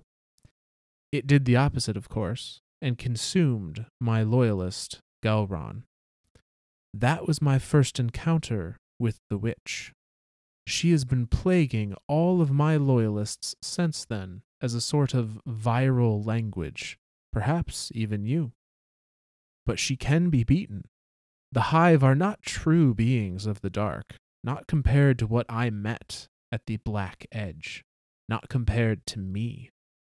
I shall find her in her ascendant plane before the end, and we will have words. And I also want to read the Shadow's Gauntlets, which are the Crown of Sorrow Titan arm pieces. And they expand a little further on this. The Hive left the Crown of Sorrow on one of their war moons, and my shadows waged such a campaign to take it. We did, and we converted it into an Athenium world. But the crown was a trap for me. I suspected as much, which is why I did not wear it. After initial tests, my scions determined it was a seeing device of sorts, feeding all sorts of data to someone or something deep in the ascendant plane. But seeing devices look both ways. I had to have it, and I had to have someone wear it, because I believe I could control the Hive through a shadow surrogate. The Hive are not true darkness, not what I saw at the Black Edge, but they would provide an army just the same. Proud Galron was bred specifically to bring them under my control. So I have more lore cards, but I'm going to pause there for a second. So Callus waged a campaign against a Hive war moon, which we've talked about before, are literal moons, celestial bodies that Hive have carved out into space traveling cities, essentially. Same thing they're trying to do to our moon. Yep. They went to this war moon, they waged a campaign against it, and real they quick, found now that I say that, the crown there. Now that I say that, it makes me kind of think, is the Hellmouth just a giant exhaust engine? I mean, maybe. That would make a certain amount of sense, I guess. Although we go into the Hellmouth to get to get to Crota, which I don't quite know how that worked, to be honest. But Well, remember when we go in there, we jump and we just fall, that's true. We just fall forever. and then we just break our legs at the bottom or die. Like those are the most of us just die because we can't remember the countdown. But that's not anyway. Anyway, Sorry, didn't mean to interrupt. Continue. so Callus finds this crown in this war moon that they apparently obliterate the hive that are there to get to it. And he recognizes that this device is a trap. This device is meant for someone to put it on, and they are now under the control of whoever controls this crown, which he refers to as the witch, and I think it's safe to say that would be Savathun. Yep. So Savathun left this crown, whether it be for Callus specifically or just as a trap, one of many that she may have spread throughout the galaxies. And Callus finds it, recognizes as the god of cunning does what it is, and he decides, okay, I'm not going to wear it. Instead, I'm going to make a Cabal. I'm going to breed a Cabal from his birthing chambers, from his cloning chambers, with a specific genetic makeup that I think is going to work best to give them the ability to control whatever's on the other end of this crown of sorrow. And that's a bold move, right? And the Cabal that he creates is named Galron. And Galron is kind of a really sad story, honestly. He's a little baby Cabal. From the point where Galron is born to the point where we kill him in the raid as the final boss, is in game maybe a number of hours. Like he has literally not been alive for a full day by the time that he goes insane. He's just a little baby Cabal, then, dealt with. But we get a little peek to Galron's point of view in a web lore. So this was a lore card that Bungie put out on their Twitter and the Bungie.net page that was called Am I to Cast a Shadow? And this is from Galron's point of view. And it says this. Galron knelt before his emperor in a chamber of gold. Every surface reflected a resplendent sheen that blinded him. What is this place? He asked. Many things, Callus replied, lounging with his cheek in his palm. This chamber once held an Archborn, the only one of her kind to leave the interstellar conduits of her people. It is the place where Valis Nur earned her shield in trial by combat. Shadows were cast here, history was made. Am I to cast a shadow? Yes, you were bred to be a sorrow-bearer. I seek a hive commander, but those are not so readily available. So I made you. The council says the hive cannot be contained. They worry. Callus raised an eyebrow. Who among them? Counselors Rahl and Verloren. The Emperor shook the golden chamber with his gahoff. Only a few hours old, and already your words have killed two. Galron pondered what his emperor could mean. I will enjoy you, Callus said, and keyed a hidden control on the armrest of his divan. The ceiling shrieked as it opened like an eye.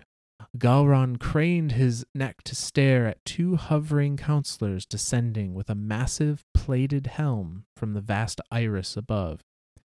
He could hear a litany of voices shouting down at him from inside the thing as it slowly descended. He thought they sounded like warnings, but there were no discernible words in the speech. What is that? He asked his emperor. Callus finished the royal nectar in his chalice before belching. Your crown. Galron thought he could glimpse a faint violet glow on the inside of the helm as it drew near. "Isn't it beautiful?" Callus asked as the voices echoed from the helm grew louder. "No," Gowron replied. He thought he should run. He tried to stand, but he found that he could not, rooted to the floor before the Emperor's throne by the will of the counselors. "I do not like this," Gowron said. "This," said Callus as the counselors crowned Gowron, "is why you were born." The violet interior filled Gowron's vision. "What does it feel like?" asked the Emperor. "Fear," Gowron said. Callus must have responded, but Gowron couldn't hear him over the cacophony of voices. He suddenly found that he could see through 100 billion eyes, and that he could eat with teeth enough to consume entire solar systems. And he felt beautiful. A little peek into the very sorry first minutes or hours of Gowron's very short life. And the one point where he's like, "Interesting, you've only less than an hour old, and you've already killed 2." Like, he literally spoke those 2 names, and Callus is just gonna have them killed. Yep, like absolutely. He's just gonna go murder those 2 guys. Like, those 2 guys are fucked. Sucks to suck. You 2 consulars, whatever. Don't even care about you anymore because you're dead. So they and then he's got scions that are literally holding him in place. Yep, he's literally forcing this newborn. I say newborn. He's a clone, so he's like fully grown, but newly brought into existence. Cabal is being shackled psionically in place while they put this implement of mind control on him, and just hope for the best, essentially. That's bold. So we have a little more information about how all that goes down. This is from the Shadow's Plate, which is the Crown of Sorrow's Titan chest armor piece. And this is Callus again speaking to us. "You've no doubt visited the ritual baths aboard the Leviathan, have you not? If you haven't, you must. And true, it is a place of recreation for my beloved soldiers, but did you know that they are born there? Yes, the joyful axe-wielding ceremonial bathers are but seconds into their lives when you cut them down. They are created from genetic patterns of the most virile martial artists of a bygone Cabal era, and Galron the Sorrow-bearer was once one of them. I played with his pattern, made certain he would be of strong mind and will as much as body. He had but one purpose, to bear the crown of sorrow and make the hive mine. Imagine my chagrin when his very personality was annihilated within minutes of exposure. Whatever viral language was etched into the crown's interior had taken over. Until you ended him, he belonged to a witch."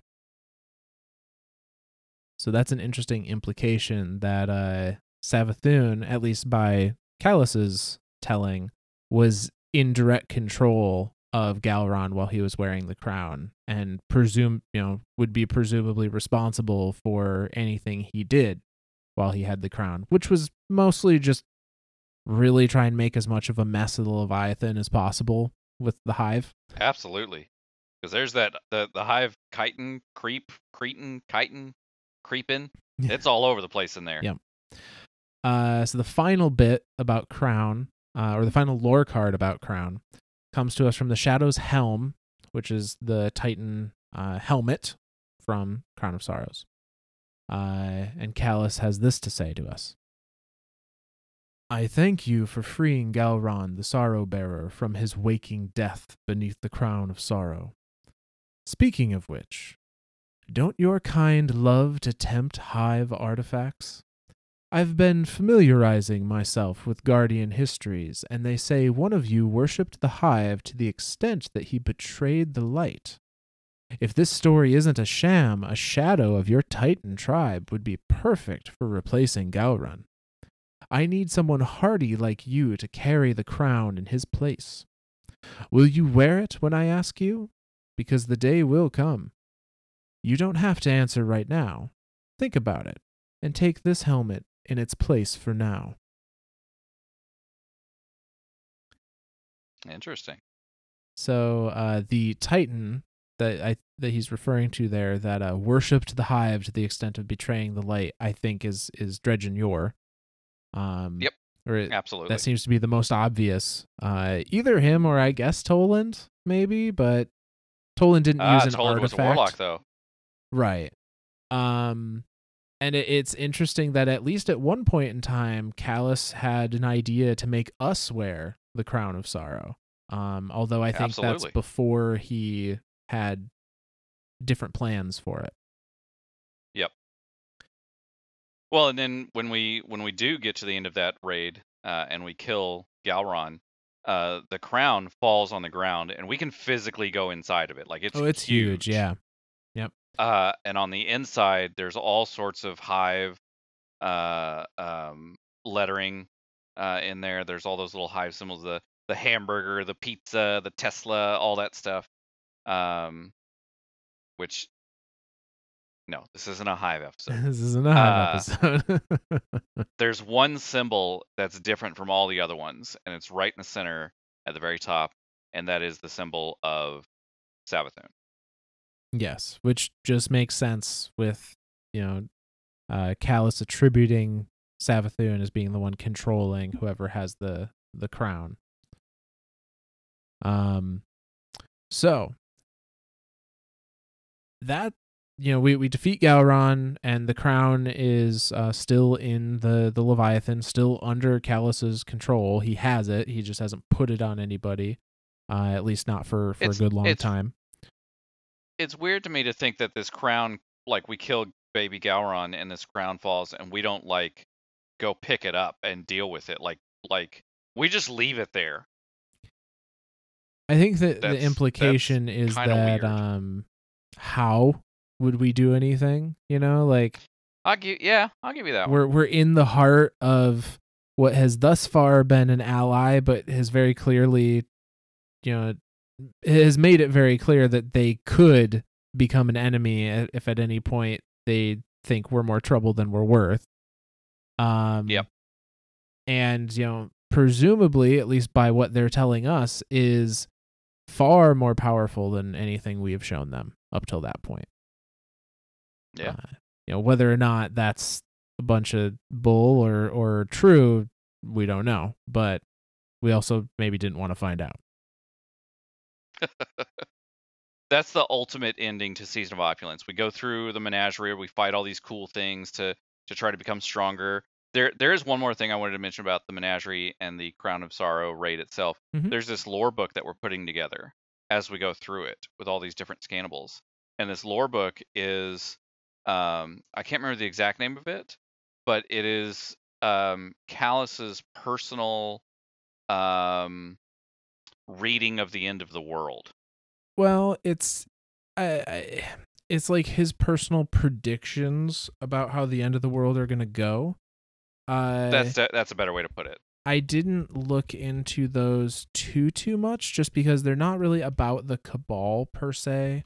They're more about just Callus's theories about how things are going to happen, and the Callus shadow of Earth is going to kill this person and take over this and XYZ. And I don't know if he's pulling that information, if it's implied he's pulling that information from like an Oxa machine of sorts and Scion prediction. That's the only thing I was curious of, because I'm assuming he's having all this dictated to somebody, and that somebody is writing it down. It's a scribe, and I'm thinking that the scribe is a Scion. I so think that's where I was yeah. curious if there was anything, if you knew of anything that could tie that book to the Oxa machine or something similar. Is there anything in game that you know of, or even out of game that you know of that ties the two of those together, or are those purely just what seems like the ramblings of a madman? So nothing off the top of my head that directly relates them to the Oxa machine. it might be that those are like visions Callus got from the darkness or from the witness. Ooh. That he's dictating down. Because the witness says something to Mara. Right, the witness shows Mara herself as like a disciple of the witness. And I'm wondering if the witness did something similar for Callus, if that is truly who Callus met, then that could be like, so then Callus saw these images of, man. These things happen, and now I'm going to write them down as religious texts to my new Lord and Savior, Megamind. God damn it. Shit. I wasn't ready for that. But he absolutely is Megamind. God dang it. Okay. I'm not gonna recover from that. Hold on. Okay. So, and I guess that's where I was kind of getting at there too, is like Callus is all of this is about these shadows that Callus wants to make or have, that are essentially what we think is his equivalency of disciples. Yeah. Yep. Like that he very much sees that his shadows as like, because Callus obviously is looking at himself as much of like a god, and for him to have met another god at the end of the edge of the universe, and for this god to show him all this stuff and teach him all these things and whatever and commune with them, and then him to go, oh, okay, well, you have all these disciples, I need to make my own thing that is disciples but not called the same thing, so we're just going to call them shadows, and then that's going to be my little personal disciple thing. Mm-hmm. So yeah, because that's what that god did, so since I'm a god, I've got to do that too. So I found the lore book that dictates these predictions we're talking about. The book is called the Chronicon. That's what it was. Not available in game anymore, so you'd have to go to like Ishtar Collective if you don't have it. I think it is. I think they made all of the Chronicon available in game. I stand corrected. Because a lot of the lore, I know I have it in game, but I went through and collected all the pieces of it. But I also have stuff from like the Sundial that I didn't get all the pieces of, but I now have all the pages of. Well, if they did that, that's super awesome. Hopefully you just have it then, but if not, Ishtar Collective has them. I think it is. But the very first paragraph of the very first chapter of the Chronicon says, the following pages are a true and authentic publication of the incredible deeds and remarkable discoveries of the Emperor Callus, greatest emperor of the Cabal, witnessed by his most loyal allies and recorded by his most trusted scribes. So, yeah, it kind of sounds like Callus is just making shit up. He's definitely just blowing smoke up our ass. That's exactly what's happening here. The most glorious, greatest emperor ever known to the history of the Cabal, Callus, Emperor Grandiosus. Yeah, you're right. Yeah, he's blowing smoke up our ass. So, okay, well, yeah, then I'll say that that's a good point to stop at, and we'll pick up next time at the Sundial. And so we'll sounds good. So plans for next episode then, we're going to get through the Sundial, the fall of Torbottle, the rise of and initial interactions with Empress Keitel, and then hopefully the Glycon and Vox Obscura. Those are kind of the major points that we're going to be touching on. And whereas for some of these things we've kind of been generalizing, so like the Leviathan, we kind of generalized a little bit. Some of the Leviathan raid layers, we generalized a little bit because they weren't super Cabal focused. The Glycon is one that we could do that with, but both Zora and I have talked about it. We feel like the events that happen on the Glycon are so important to what is going on right now in the story and what is likely going to happen in the future season or two, that we really want to do a deep dive on that and just tell all of it. So we are going to kind of hyper focus in on the Glycon when we reach that point. Absolutely. Which will probably be the episode after next. I think. Maybe we'll see how it all pans out. This may end up being a 5-episode series, which wasn't the intention, but here we are. This is what happens when you hyper focus the beginning of the season and finish everything, and then you have a whole lot of time on your hands. So maybe take things in a little bit of a pace, right? Like maybe pace yourselves. Unless you're listening to our podcast, in which case devour all of them in one night if you can. Good luck. So this don't do that yet. don't do that. So this is the part of the episode where we get to thank yous and stuff.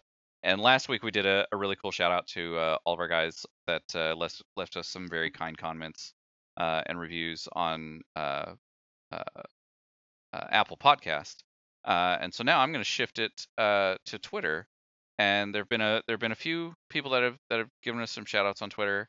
One of them was Sam, and I know I'm going to get the last name wrong. Myth, you might have to help me with this one. I believe it's Sam Abraham. Yes. I don't know why that was so hard for me, but that was hard for me. That's what I'm here for. Yes, exactly. So Sam was one of the first guys that left us a nice comment on Twitter. So thank you, Sam. We really appreciate it. Thank you for following us. Thank you for giving us a shout out. And yeah, we're gonna keep this thing going. My next one is and as much as I love trying to make up names for things or entities, I couldn't make this up. We have a follower in Germany who has the title Astro MILF, and the moniker, she's at Queen of Thoughtland, and she has given us a shout out pretty much every week and told everyone that she knows about us, and I absolutely adore you for that. Thank you for being our own little personal, I say personal, like our proxy shout outer for hyping stuff up. For being our hype, very feel good, our hype person. It is. I love it. I absolutely love it. So to Astro MILF, Queen of Thoughtland, thank you. We really appreciate it. And keep spreading the word about us. See if we can get some more Guardians on board on our episodes. Myth, you got any? Yeah, so on that same note, we've actually had another review come in on Apple Podcasts since our last episode. That I wanted to give them a little bit of a shout out to. This was give me a little bit of a dopamine rush and a feel good feeling. There you go. This is another 5-star review by a user entitled Mew90p. He says, both presenters have a great dynamic and are very entertaining. I love all of the theories they bounce around in addition to the lore. Both the philosophical waxing are very appreciated. I enjoy when you draw parallels to the real world, history, and religion. So yeah. Oh man. Thank you. I love being able to take something in a video game and say, look, this is, as much as this is a video game, like there are things that we can see in this that are happening or have happened in our history. And me being the self-proclaimed history buff that I am, I think history is good to learn from, and history can teach us lessons. And so if I see that in game and I can see that lesson being taught in game, I like to be able to point that out and say, hey, this is a way to learn. This is just another tool to learn from. So yeah, so thank you. Yeah. Say all those messages, be it on Twitter or on Apple Podcasts. Unfortunately, you can't leave a comment. They only allow a review, which you can then add to. But I say any way that you guys can reach out to us and let us know what you think. Maybe you have a different opinion on a particular lore piece. Maybe you just want to stop by and say that you enjoy what we're doing. Any and all of that, awesome. We always love hearing about it. Our Twitter, I don't think we've said it yet this episode, is at Myths and Stories, spelt the same way the title is with the Z. So yeah, reach out to us anywhere. We always love to hear stuff from you, and we'll give you a shout out. Hey. And then of course, thank you, Myth, for doing all the legwork and research. Without you, I would be nothing. You complete me, Myth. All right, I guess. That was an awkward pause. Thanks. You're welcome. I guess. Oh man. All right. Well, anything else? No, I think that does it for tonight. Sweet. Well, then, from all of us lore nerds to all of you guardians out there, we'll see you next week.